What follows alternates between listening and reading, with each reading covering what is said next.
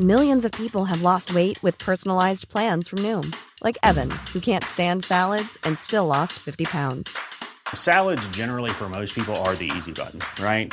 For me, that wasn't an option. I never really was a salad guy. That's just not who I am. But Noom worked for me.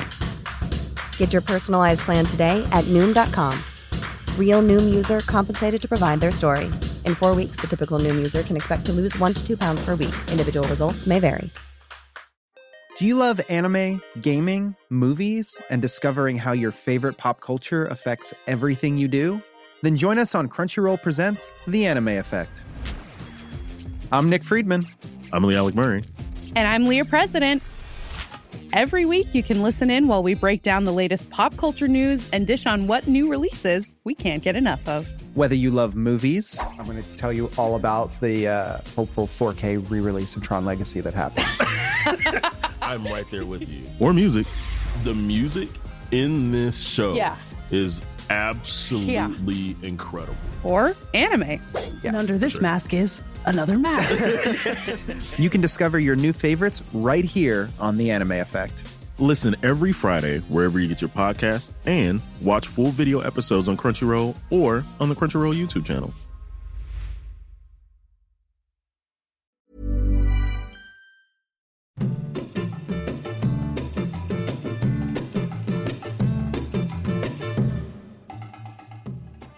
Hello and welcome to episode 102 of the Bullock Podcast. I'm Ursula Lindsay in Amman, Jordan, and with me, as always, is my co-host, Marcia Lynx-Quayle in Rabat. Hi, Marcia. Hi, Ursula. And we are back after a pretty long hiatus. We had recorded our last episode, I think, in the week before October 7th, and since then, the war on Gaza has consumed all of our mental and emotional energies, or most of them, and we have not focused on putting out episodes of this podcast. It just hasn't felt quite like a priority, but we're back right now, actually, to do an episode on Gaza, on writing from Gaza, on what it can and can't do. Actually, in the last couple of months, Marcia, you've been very busy with the website Arab Lit. You've actually been doing a lot of translating and disseminating and promoting of Palestinian literature. I know that's taken up a lot of your time and energy. Yeah. So, actually, we started by just posting a piece by Mahmoud Darwish, Silence for the Sake of Gaza. And I don't know, in the beginning, possibly imagined that this, like other attacks on Gaza, would end relatively soon, and that we would go on hiatus and keep silent, or, focus on other things. And then also, of course, in the immediate aftermath, that was when Adania Shibli's award ceremony was removed from the Frankfurt Book Fair, and her event was also canceled at the Frankfurt Book Fair. And I helped with organizing this protest letter. And so that was sort of my immediate focus. But then when things extended and people started reaching out to us with poetry and other short works from Gaza and for Gaza, then we kind of shifted our idea about how we would publish in this time. And I think we decided immediately that sort of the usual rules of what we publish on Arab Lit don't matter anymore. Because the usual rules is, we publish things translated. It's translated literature. It could be translated, an Arab writer translated from French or Dutch or German, Arabic, Kurdish, a Kurdish writer translated from Kurdish. But the important thing that it's translated, because there are so many places for English literature. But we cast these rules to the wind And we decided just focus on what kind of words can intervene in this moment. And also we're working on a Gaza issue, and as part of the Publishers for Palestine, different initiatives as well.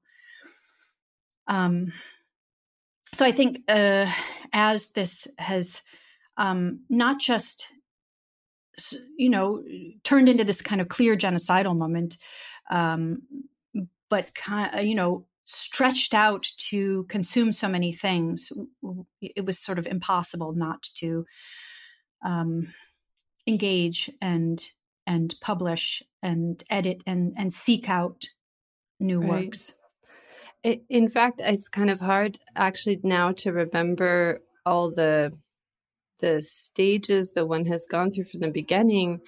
I mean, I also had that sense, like in the early days, when the news of the Hamas attacks took place, and then immediately the Israeli military retaliation began, that, something terrible was happening, but also it seemed like there might be a limit to it. I mean, there was a sense of urgency and exceptionality, but also, dread. And then, as it has stretched on and on and on, there's this question of how to respond, like you say, in your work, in your daily life, in your mind, in your heart, to this just, ongoing, unconscionable situation in which people in Gaza are being killed every day, being made to suffer in this way with no end in sight. And so, I can imagine that you've had to rethink again and again, like how to respond to this. And part of what we're going to talk about today is also how words can respond to this, how writing can respond to this, how, Palestinian writers in particular and writers in and from Gaza have responded to this. I mean, one thing that we saw kind of early on, like you say, mentioning that text, that beautiful text from Mahmoud Darwish, from, I think, Journal for an Ordinary Grief, is in a way everybody went to find certain, almost like key canonical texts that had come from Gaza. There's also a short story by Ghassan Kanafani that was very widely circulated. Letter from Gaza, I believe, is the title, and sort of there's been this like searching for the words that have been written in the past from and about Gaza and its people, and I've sort of struggled to articulate to myself why that has felt so important. And well, I think powerful. So. I think I think one thing is that so much has been written about Gaza. About Gaza as a kind of object, place. By journalists primarily. Presumably, the majority of words have been written by journalists around the world. But these words, not necessarily Darwish and Kanafani, but words by Atif Abu Saif and Rifat al-Arir, Hebu Abu Nada, Salim al-Affar. These words are words from Gaza. And so I think, there has been a very strong movement to listen to. I don't know. Actually, it's sometimes hard for me to say how large a thing is, because when one is inside of it, it seems very big because it surrounds them. It's a little bit like a childhood home. Maybe if I came back to it later, I would say, "Oh, it's actually not as big as I thought it was." But I do find that there's a movement to publish more writing from Gazans and to listen to Palestinians, and there are many works that Gazans have been producing, of course. I think there's a really important introduction to the Book of Gaza, which Kama Press published, edited by Atif Abu Saif. And it gives this great introduction, not just to the short story as produced in Gaza and the importance of the short story form, but also publishing challenges in Gaza. And it includes work by, I think, 10 different writers. One of the standouts is Nairuz Qarmout, who Kama went on to publish a collection of hers, and of course Atif's own story. And Atif Abu Saif is probably, I think he's the only writer who lives in Gaza who's been shortlisted for the International Prize for Arabic Fiction with his 2019 detective. It's a Suspended Life that was shortlisted for the International Prize for Arabic Fiction, and that turned into 3 books that ended with a detective novel, Running in Place, which I think is really strong. And this work hasn't been translated, his fictions, but his nonfiction, which he's written in English with some support mostly by publisher Rob Page, I think, started with, collected in The Drone Eats With Me in 2014, which is came out of a past bombardment of Gaza. And then he has a new one called Don't Look Left coming in February from 7 publishers in 6 languages, sort of simultaneous. Well, some in February, some in March, depending on when they can get it finished. And then also there are a lot of poets in Gaza. I think 2 of the most significant ones, Salima Nafar writing in Arabic, Musab Abu Toha writing in English. But there are many other ones, especially, and I think of the younger ones, so many of them were mentored by Rafat Al-Arir, who died under bombardment in December. Yes, who seems to have played a very important role in so many people's education and introduction to literature and love for writing and love for reading. And who's being remembered and honored in a number of ways by many other writers. I mean, one of the terrible things that's happening right now is that one is actually learning of writers, of their work, of their names, of their life stories from the fact that they are killed.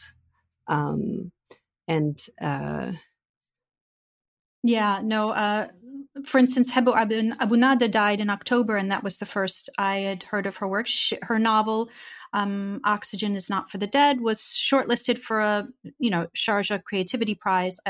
Obviously one can't follow all writers, but I think poetry was her main genre, and there are a number of her poems circulating in translation now. And she was 22 years old. Yes, she's right. just so young. And just at the beginning of what should have been a writing career. Right. Yeah. And some of her sort of social media writing is on the Gaza Passages website that we'll link to, and that has writing by many young writers who've been killed. I mean, I feel like so there's been, like you say, in the spaces that we're in online, but in quite a few spaces, these, people trying to translate as many writers from Gaza, from Palestine as they can, give lists of books to read, it's kind of reading lists. Like, if you want to know more, if you want to learn more, if these people deserve attention. Like you said, the censoring of Adania Shibli's book, Minor Detail, in fact, led to that book being more widely read than it probably ever would have. I think at one point it was available for free for download. It is a strong and and very interesting work of literature that deserves to be read in its own right, outside of whatever political controversy may have news attention brought attention to it. I think for me also, there's reading from writers right now, and there's testimony. And like you say, for example, the poet Musab Abu Toha has been writing like about what happened to him and his family as they tried to evacuate Gaza, about his own arrest. There's very contemporary writing and almost reportage and witnessing, but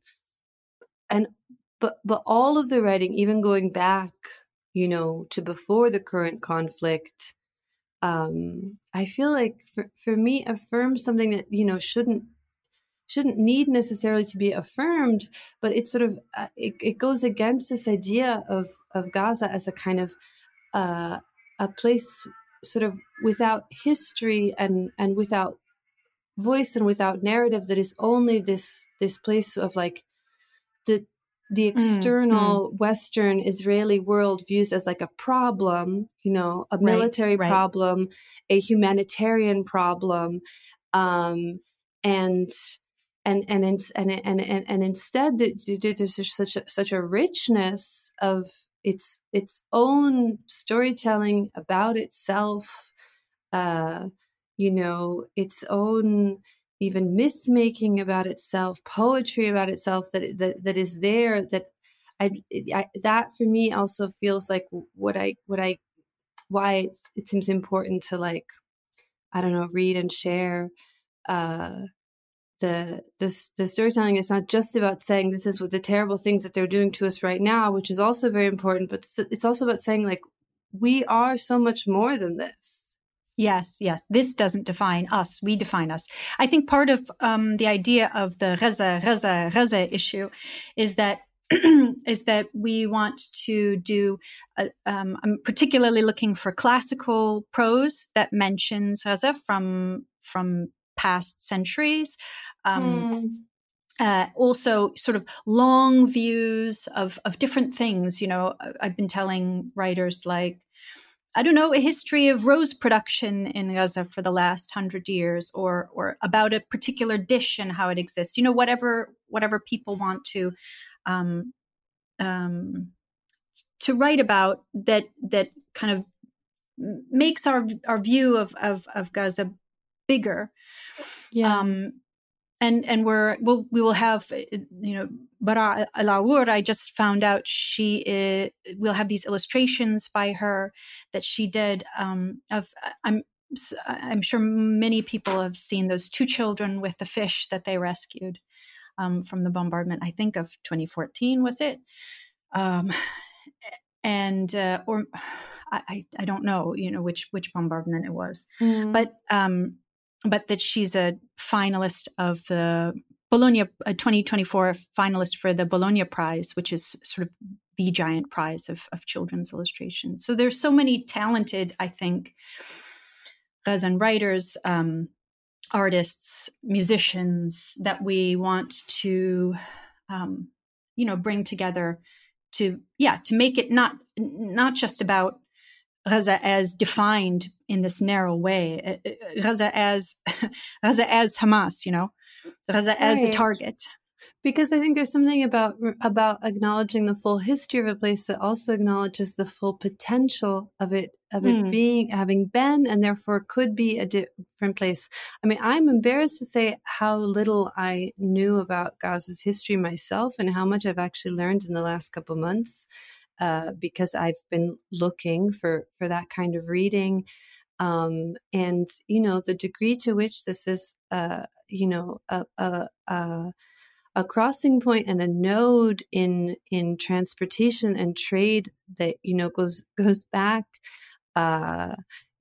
centuries and millennia, and that has, an architectural and historical heritage that's, of course, now been nearly destroyed, that has this location that makes it, what it should be, an open, crisscrossing place, and it was in the past, and so it's extraordinary how much against the historical nature of the place it was to shut it up the way it has been since 1948, when it became this unnaturally closed off, isolated, increasingly isolated and dependent place that could not sustain itself because it was cut off from all of its traditional connections to land and to trade. turned into this, and the people who lived there are all people who were refugees from surrounding villages and surrounding land that they couldn't access anymore. So I think there's an importance in the history, and then so much of the writing is about the history of resistance and rebellion in Gaza to this unsustainable, unnatural state of affairs. Yeah, I just want to say that to me, it was. I had, I had a certain picture of Gaza from, the sort of relentlessness of the media about it, but from Sonia Nemer's Wondrous Journeys, Qamar, who comes from farther north in Palestine, when she reaches Gaza, so this is a fantasy novel set in a kind of a squishy time, like 14th, 15th century, maybe. It's not specified, and Sonia doesn't want anyone to specify. But when she reaches, it's about her, she goes traveling really around the Mediterranean and around the world. But when she first leaves Palestine, she's headed towards Egypt, and she goes through Gaza. And when she first sees it, it's the first time she's ever seen the sea. And it's this magical place for her. It's this beautiful, magical place where she sees the sea and the waves coming in and the fish and the people there. And it's like, it's a trade port. It's cosmopolitan. It's open. It's a place of peace and refuge for this character. And it was such a different way of seeing this place that I've heard about so often, that I kind of come back to that Gaza, like to mentally live there sometimes if I need to.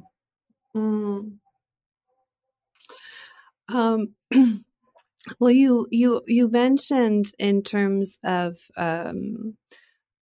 forthcoming work and work that's coming out now, some of the writers that people might follow or look for. Moussa Babou Toha, who's been writing in the New Yorker, and you said Atif Abu Saif has a new book forthcoming. Yes, Don't Look Left. Don't Look Left, and he was in Gaza for the first month and a half of something like that. I think until December 30th. Yeah, okay. Until December 30th. Oh, that late. Yeah. Okay. And there's also I just heard very recently from you that there's a forthcoming book from the poet Fadi Judah, whose work we both admire very much, and that a lot of the poems in it have been written in the last few months, and sort of address what has been happening in the last few months. Yeah, it's called .. I'm not quite sure how to. I haven't asked Fadi how I'm supposed to title it, but it's an ellipsis, basically. Yes, it's an ellipsis. Yeah, it's a pause, an ellipsis, encapsulated in brackets. A breath for Gaza. I don't know. And I find this collection of his work to be extraordinary, and I want to start by, if it's all right, by just reading one of the poems from it. That is also, many of the poems are titled bracket, ellipsis, bracket, and as this one is now, and then to kind of talk through the poems in the collection. Ceasefire now, before Thanksgiving, by Christmas or the New Year, on MLK Day or Easter, forever, before old tricks find themselves out and genocide is seen through this year or the next decade, and scholars sign off on it. Repetition won't guarantee wisdom, but cease now before your wisdom is an echo. We need to differentiate between the dead and the not here. We require you to restore your mind to your heart, its earliest version, before the world touched it. After the massacre, who will emerge innocent? And I, a serf, online or behind fences. Ceasefire now. Sure, you will have to grant more rights, cede new ground. Sure, revolution shall not last, shall not end. And that's one of the early poems in the collection. And the reason I wanted to, why I chose that one is because I think many of the poems in the collection take these phrases that are in kind of common currency now and kind of, distorted common currency, or we hear them so often that they cease meaning anything, like ceasefire now, from the river to the sea, natural disaster, return, denounce. There's a denounce poem about, you can imagine, and he takes these phrases, he opens them up, and he plays with them, and there's even a sense of humor in this collection that is sometimes even, sometimes dark, ceasefire now before Thanksgiving, by Christmas or New Year, MLK Day, Easter, sometimes a kind of a dark, but sometimes light. There's this line, or several lines. Listen, ears are erogenous. I'll lick your ears against revenge. I cried while reading this collection, which I expected, but I also laughed, which I definitely did not expect. It's sometimes, Fadi's earlier work, you can tell how much thought and sculpting went into it. But this feels like there's such a moral clarity that sometimes the poems just feel like they burst out, like they just, like they were a first draft that came out just right because you were thinking about it just right. You know what I mean? There's another poem that, speaking of the way he sort of interacts very directly with the language of the moment, or with there's a lot of, like you say, very, very both clever, but clear, because it's like he's seeing clearly through all of the language that's being used falsely or violently, and then he's reusing it and responding to it in these ways that are like mocking, but also like gentle and rueful. And there's one other poem that has also, I had seen it online before. Do you know the one that starts, "They did not mean to kill the children"? Yes, yeah, I think that was on Shall I read that? Go I ahead. think it's very, yeah. They did not mean to kill the children. They meant to. Too many kids got in the way of precisely imprecise 1-ton bombs dropped 1,001 times over the children's nights. They will not forgive the children this sin. They wanted to save them from future sins, or send them rapt lifetimes of reconstructive surgical hours pro bono, mental anguish to pass down to their offspring. Will the children have offspring? This is what the bomb droppers did not know they wanted, to see if others will be like them after unquantifiable suffering. They wanted to lead their own study, but forgot that not all suffering worships power after survival. What childhood does a destroyed childhood beget? My parents showed me the way. Yeah, I think so. A couple of the things that to me are so striking about this collection are, yes, it's incredible gentleness in the face of this very sort of open, bright denunciation or fearless talking about what's going on, but not, I'll lick your ears against revenge. I mean, the kind of ways in which he fights back are not ever obvious, are always, there's a twist to them. And I just wanted just the first stanza of this. Why don't you denounce what you ask me to denounce? We can do it together on the count of 3. Or you should go first on account of your obsession with my going first. Your grand inquisitor role isn't for doves. Your better angel is calling you. There's a forthrightness. There's a sort of naturalness to it. You feel that these conversations that we've all been having in our heads, where we are trying to persuade imaginary interlocutors, that this violence against civilians in Gaza is not the answer. That this is not a solution, that this is not justified, that there is another way forward, that, what seems so obvious, so painfully obvious. And yet, you go mad kind of seeing all, the ways in which what seems so painfully obvious to you is denied. He's having those conversations on the page. And there is, in the first poem that begins, I'm unfinished business, it says, to see what isn't hard to see in a world that doesn't.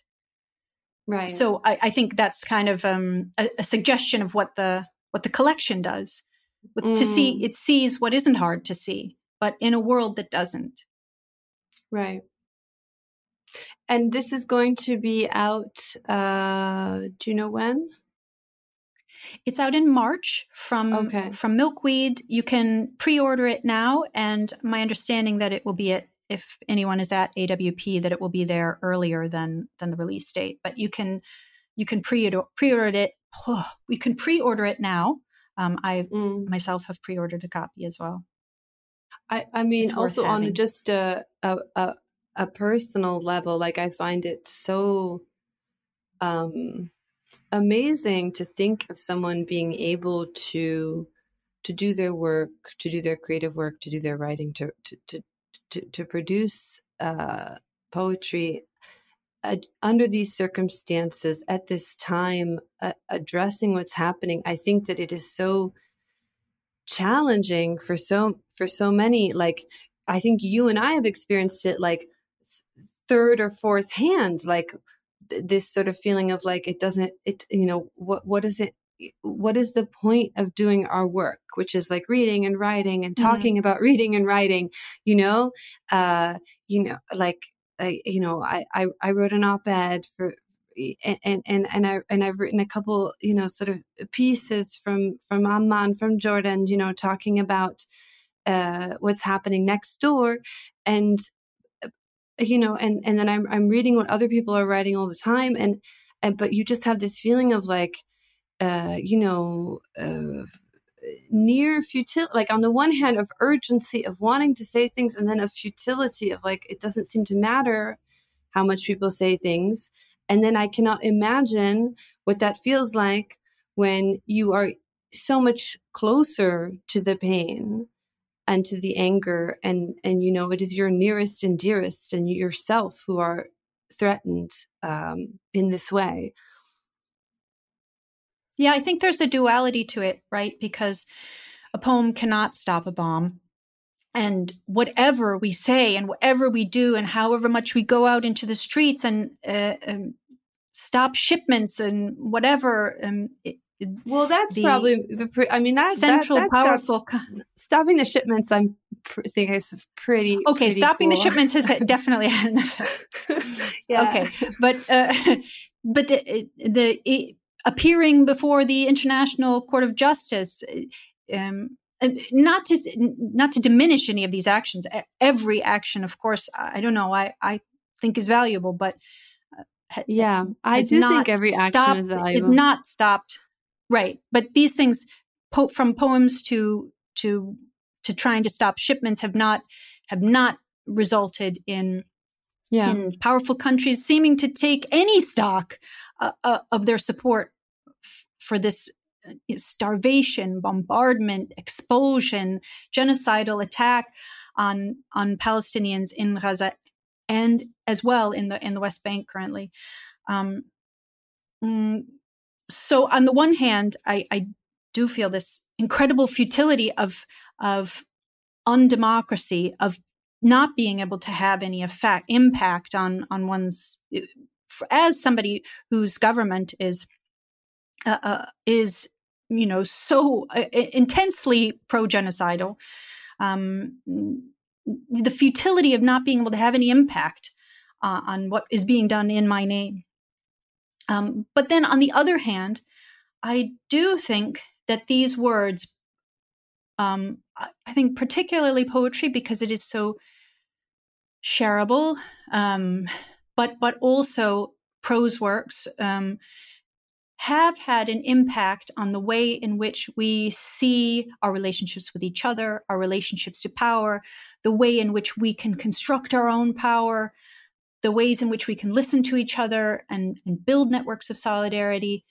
So there's like a frustration about the immediacy, the moment, but also I do believe in words for constructing a different future. I guess I have to, or yeah, that would be it for me. Yeah, I mean, I think like a lot of people, I have been making sort of lists of pieces, and for me, actually, they are often prose pieces. They are essays and articles that I've read and thought, oh, this is great, right? Like this is great because it says something true, or it articulates something that I feel, but better than I could. It's something I want to share with other people. It makes me feel like there are people out there I wasn't aware of who share my reaction and my values, and you like you like collect them like precious for me. Sort of it gives you both a comfort and a sense of strength, because like when I see something, really persuasively, and maybe in a way that I haven't been able to put into words myself until then, for me, like having that is helpful. Like it really makes me, and from the very beginning, I mean, and there have been magazines on the left in the States, and I'm talking now about, writing in English, that in publications that I often read, that have had these like very strong pieces that have made me feel like, okay, so as much as so many people have, and so many institutions have turned out to, be completely on the other side. But here I'm seeing my allies. Here I'm seeing people that inspire me, like with what they're writing, and everything from like the leftist, anti-Zionist Jewish publication, Jewish Currents, that has had these like amazing essays, to a lot of the like left magazines in the States. They've been like spots of light, and I do think that writing helps. It really does. At the same time that, like, I think it's difficult, and it's for many people to write right now, and especially to either write creatively, somebody shared with me an essay by Ghassan Haj in I think the publication is called Allegra, and he talks that the opening line of it is it ethical to write something interesting about a massacre as the massacre is unfolding? I think there's this feeling of like guilt of, what can I add? What can I say? How do I make my writing, count? And I was going to read a small excerpt from this. I think this sort of encapsulates the feeling of discouragement partly. So he says, I was reflecting on this inability to write when Fadi Bardawil contacts me again to check if I have managed to write something for him. He clearly understands the difficulty. We don't talk about it much. I tell him I am trying. But I am telling myself that there was something more than the horrors of the massacre, not wanting to be a carrion eater, and all that was stopping me from writing. I note that in periods of intense fighting during the Lebanese civil war, I sometimes had problems finishing sentences. During this war, however, I am having problems starting them. Every sentence we begin to write is full of hope. If nothing else, it takes time to finish a sentence. And when we utter the first word, we are at the very least hopeful that we'll live long enough to finish it. To start sentences, even when you don't finish them, is a sign of hope. Even if not finishing them means your hope has been thwarted midway through. But not to have it in you to start sentences is a sign of depression.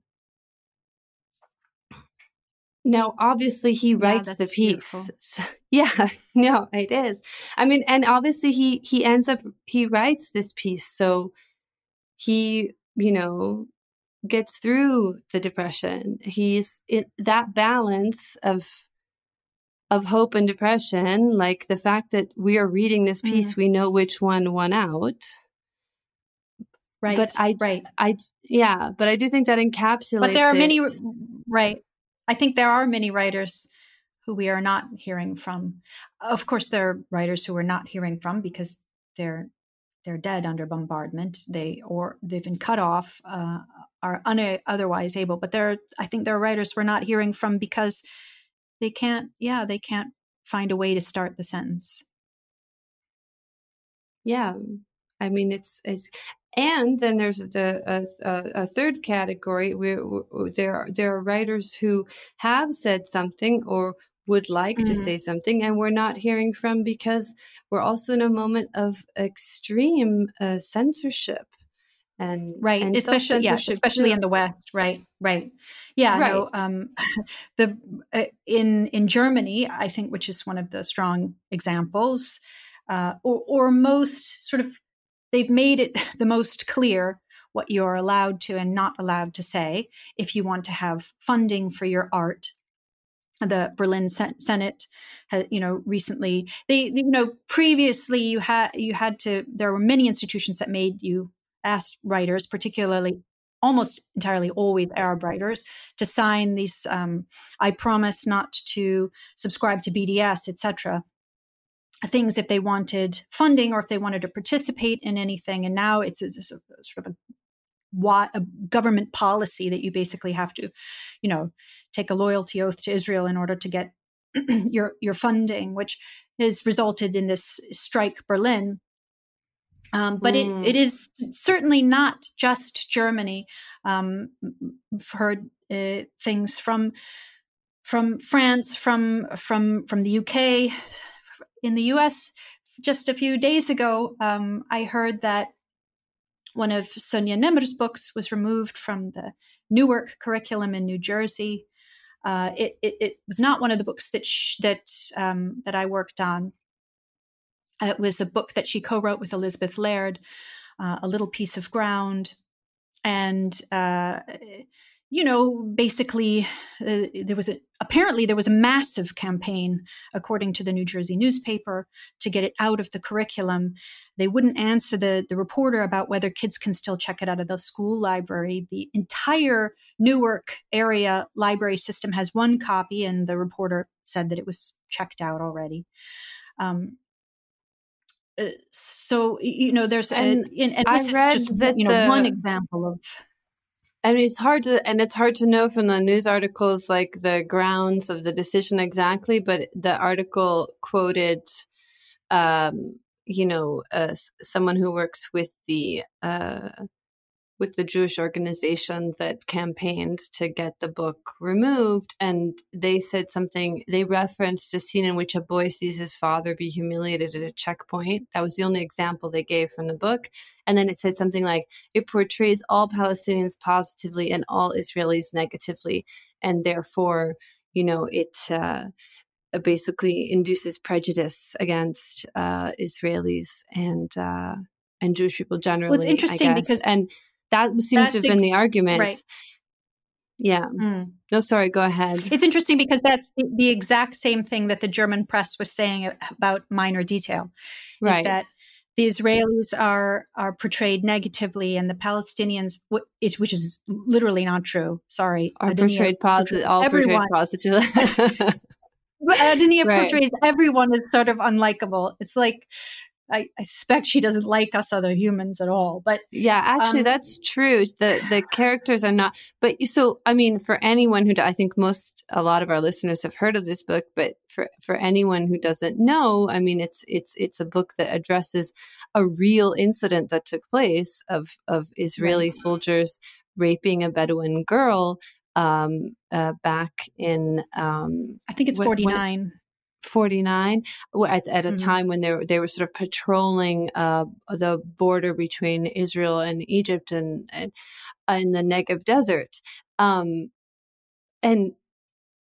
but again, this idea that there's a responsibility on Arab writers and Palestinian writers to portray Israelis positively. I mean, one, as if there's a complete lack of understanding that many Palestinians' lived experiences does not include positive interactions ever with Israelis. Like, if you're someone who grew up in Gaza, like what positive views what positive experiences have you ever had with Israel and Israelis? And two, I mean, it's just a completely tendentious. It's a ludicrous. It's a ludicrous argument. Completely. Can you imagine, right? Throwing out a work of the Harlem Renaissance because there's no really nice white people in it. It's just a totally insane argument. And sorry, people have experienced seeing their parents be humiliated at a checkpoint. Of course. But I mean, this, so in a way, obviously this fight of what can and cannot be said in academic and cultural and literary spaces in the West is,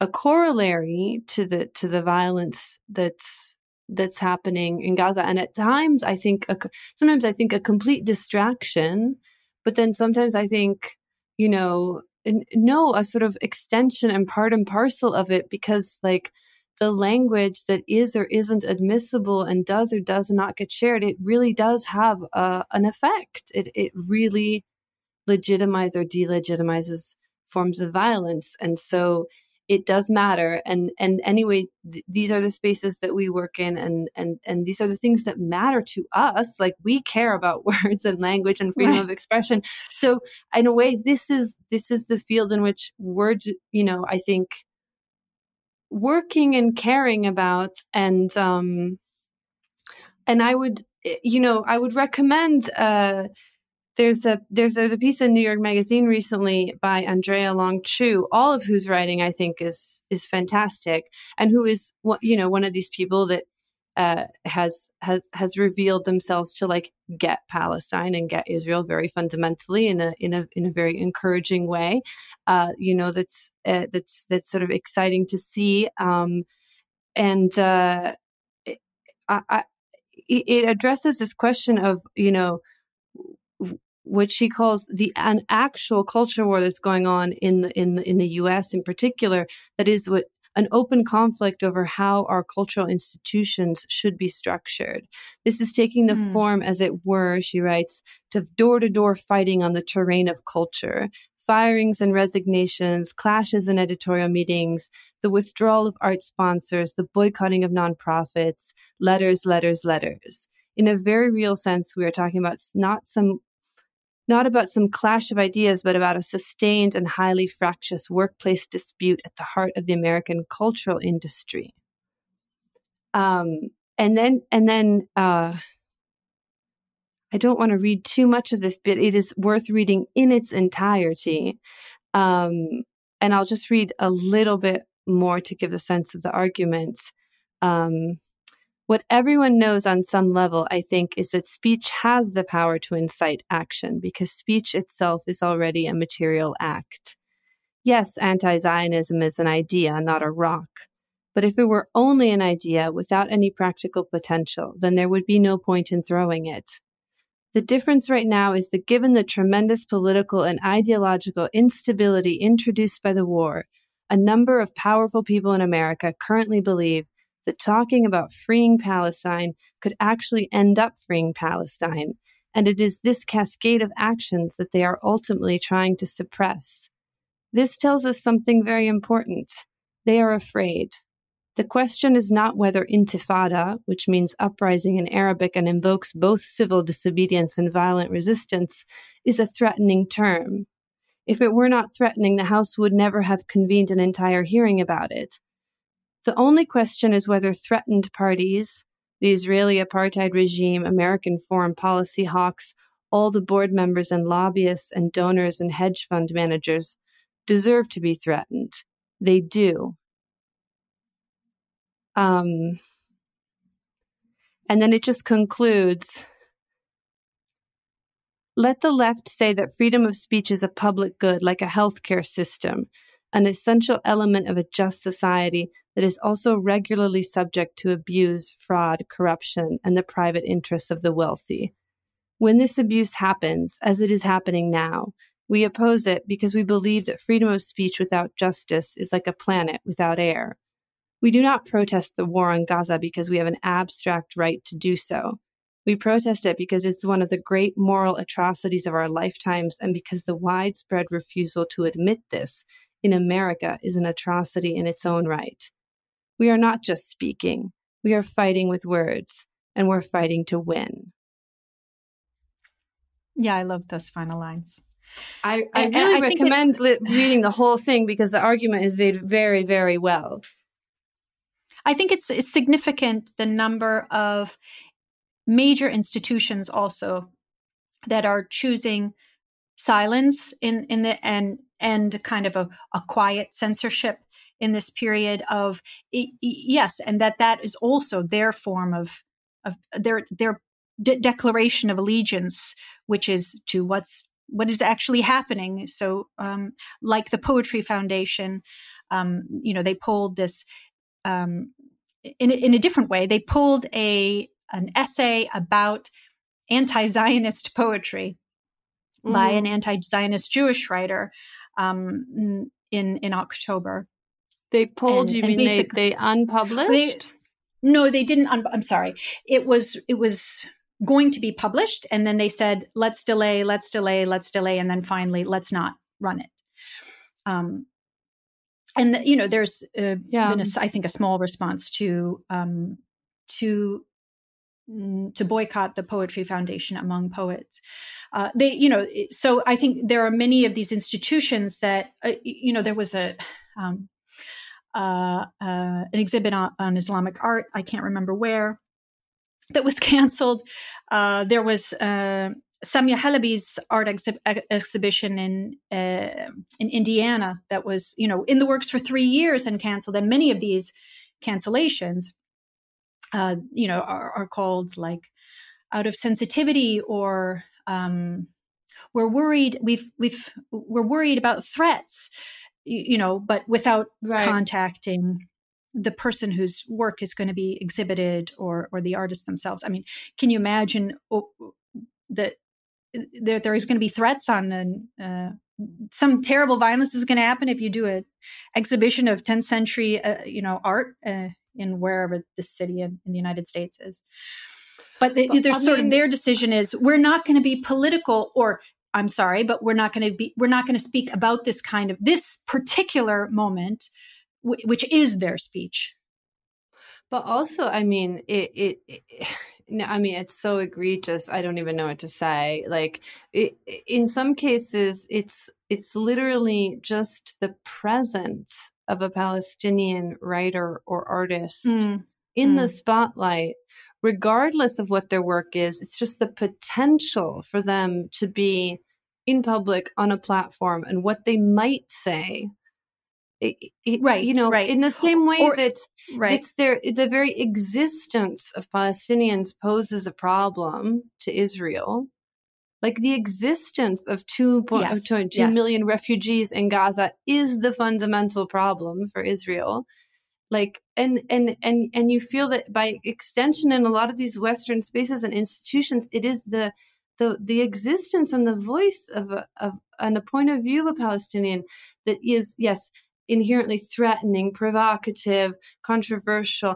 I mean, again, the idea that these words are what's being treated as the great sort of threat and now problem, like the fundamental problem are the words of these people. You know, the chants that students say when people are dying, it feels like such a misdirection. You know, just so. Well, it's also a very one-sided. I saw on Twitter that someone had asked a police officer in London, because there was a major march in London again yesterday. So if we say from the river to the sea, then it's a criminal act. It's considered hate speech. But what if an Israeli says from the river to the sea, and the police officer said it's fine? So it's a very it's a very specific form. Like, I mean, Joe Biden got to go on television and claim he didn't know if people were really dying, which is itself, you know, casting doubt on deaths. Right.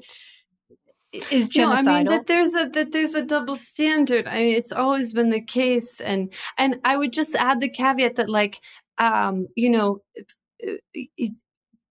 being concerned, like as a Jewish person about, and as any person about, like genuine threats, about real anti-Semitism, which is there, which has always been there, which I'm sure actually this conflict is going to unfortunately like increase. We've already seen all these like right-wing creeps, you know, taking it, grifting from this moment, finding their place in it.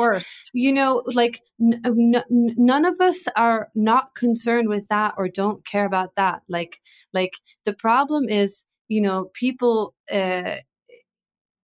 like having no sense of perspective about like their safety and their security and what is or isn't a genuine threat to them, like discomfort and opprobrium and hostility and criticism is not the you know, the same, like how you can equate that with people who have clearly been told by the entire international community that their lives and the lives of their children are valueless. Like, you know, they're just right.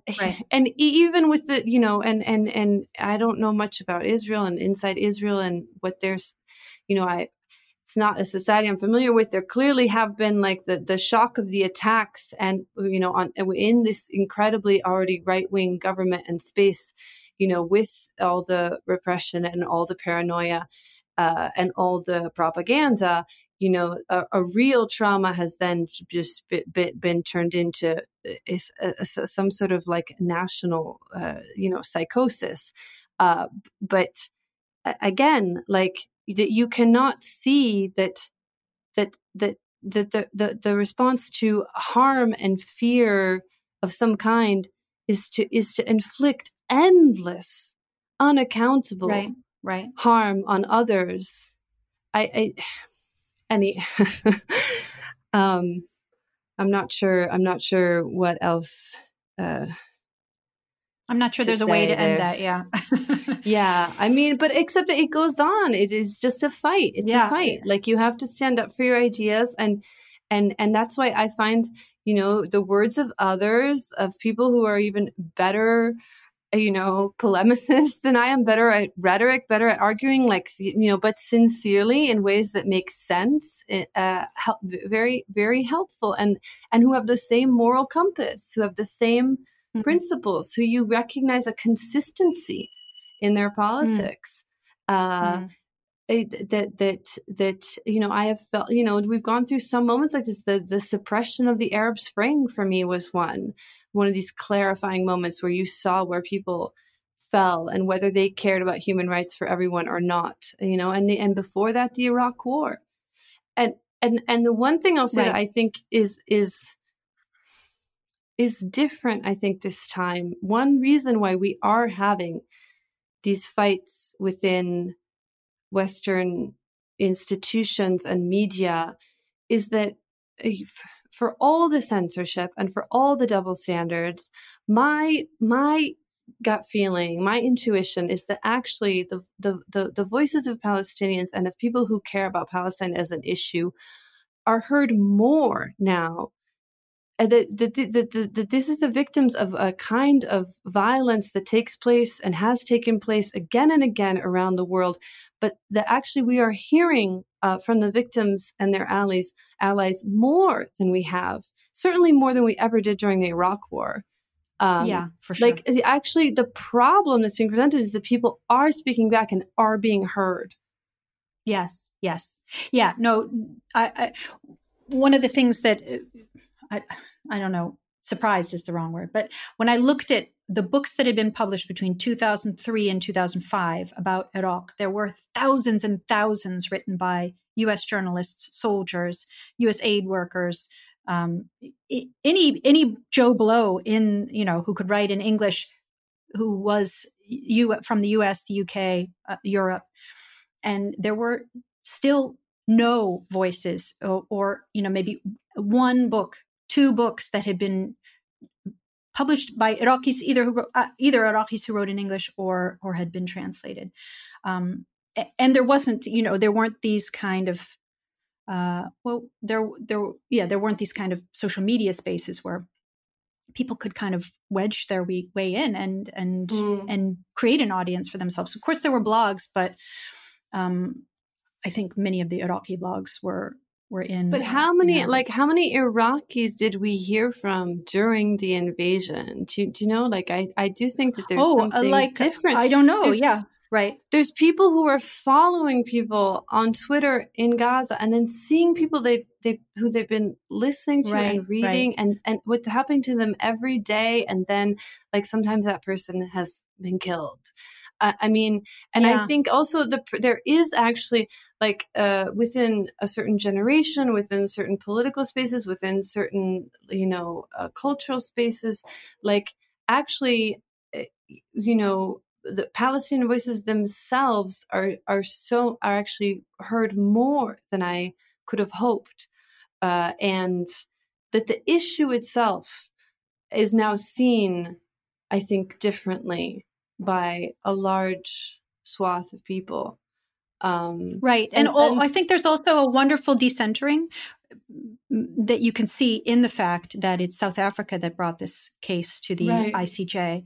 And there's a mass movement of Indonesians, for example, in the translation of Palestinian literature and in the kind of promotion of Palestinian voices. So I think you're also seeing a fantastic, and I think, the fact that European and North American countries, and by North America, I mean Canada and the United States, are so clearly not on the side of justice, of this kind of free speech or democratic action that they kind of, style themselves as. It's really kind of a stark moment. Yeah, it's clarifying. I mean, you'd rather not, that these things were not there in the first place to be clarified. And you still are stuck with the question of, okay, I can see this now. What does one do? Yeah, right. But, and I hope that I have hope smarter, braver people than me are going to figure that out. But I'm happy to hear suggestions. And,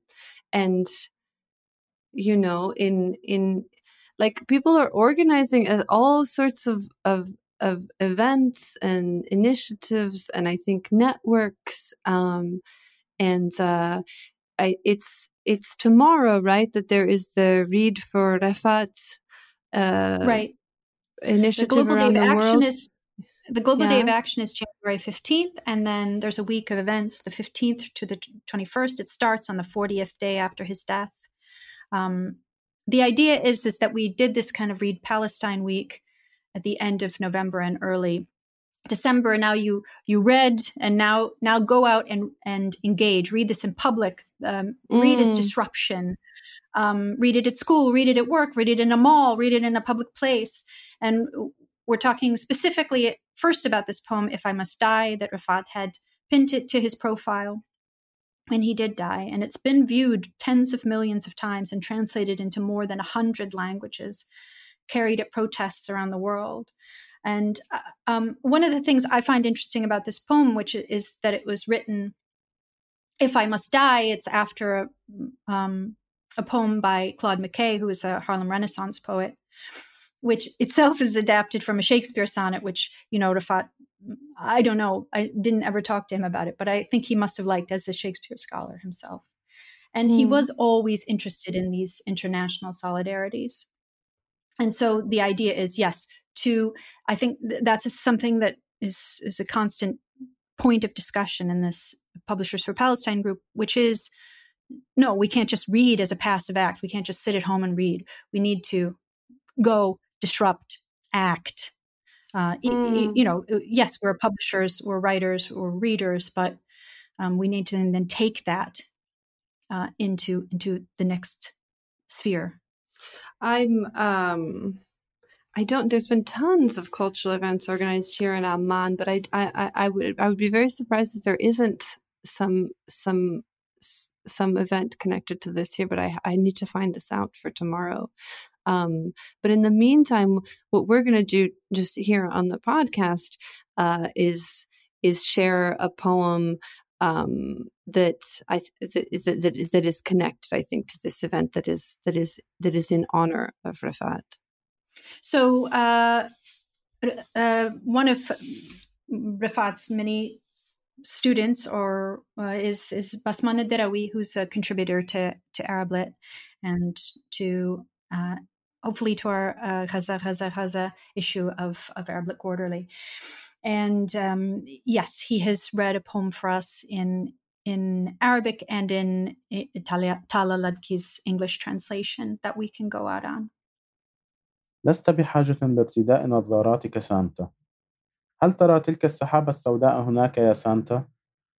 هناك كان طفل من غزة ينتظر هدية، ينتظر أن يخرج مع أبيه إلى منتزه الجندي المجهول، أن يركب السيارات الصغيرة هناك، أن يذهب إلى البحر، يلعب مع الرمال والأمواج، ويشتري كوبا من الذرة، ثم يعود إلى البيت لينام تحت صوت الطائرة الزنانة التي ظن الطفل أنها جزء من السماء وأصوات الكون.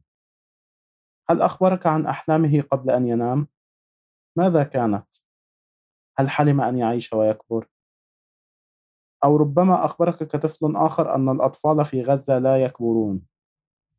لست بحاجة لارتداء نظاراتك سانتا. تلك السحابة السوداء الظاهرة هناك، المرتفعة من قصف قبل ساعات، قتل تحتها الطفل والأب والأم والإخوة، قتل تحتها ألعاب وبيت وشارع، ولائحة غير مستلمة من الأمنيات والأحلام. You don't need your glasses, Santa. Do you see that black cloud over there, Santa? There used to be a child from Gaza, waiting for a present, waiting to go out with his father to the unknown soldiers' square, to ride the little cars there, to go to the beach, to play with the sand and the waves, to buy a cup of corn, then to go home to sleep. Under the sound of the buzzing, hovering over planes, the ones the child thought were a part of the sky, the sounds of the universe. Did he tell you about his dreams before he slept? What were they? Did he dream about living, growing old? Or maybe like other children, he told you that the children in Gaza don't grow old. You don't need to put on your glasses, Santa. See that black cloud over there? The one that rose up from the bombing just a few hours ago? Under it lie the murdered bodies of the child, his father, his mother, and his siblings. Under it lie the toys, the house, and the whole neighborhood, and an unanswered list of hopes and dreams.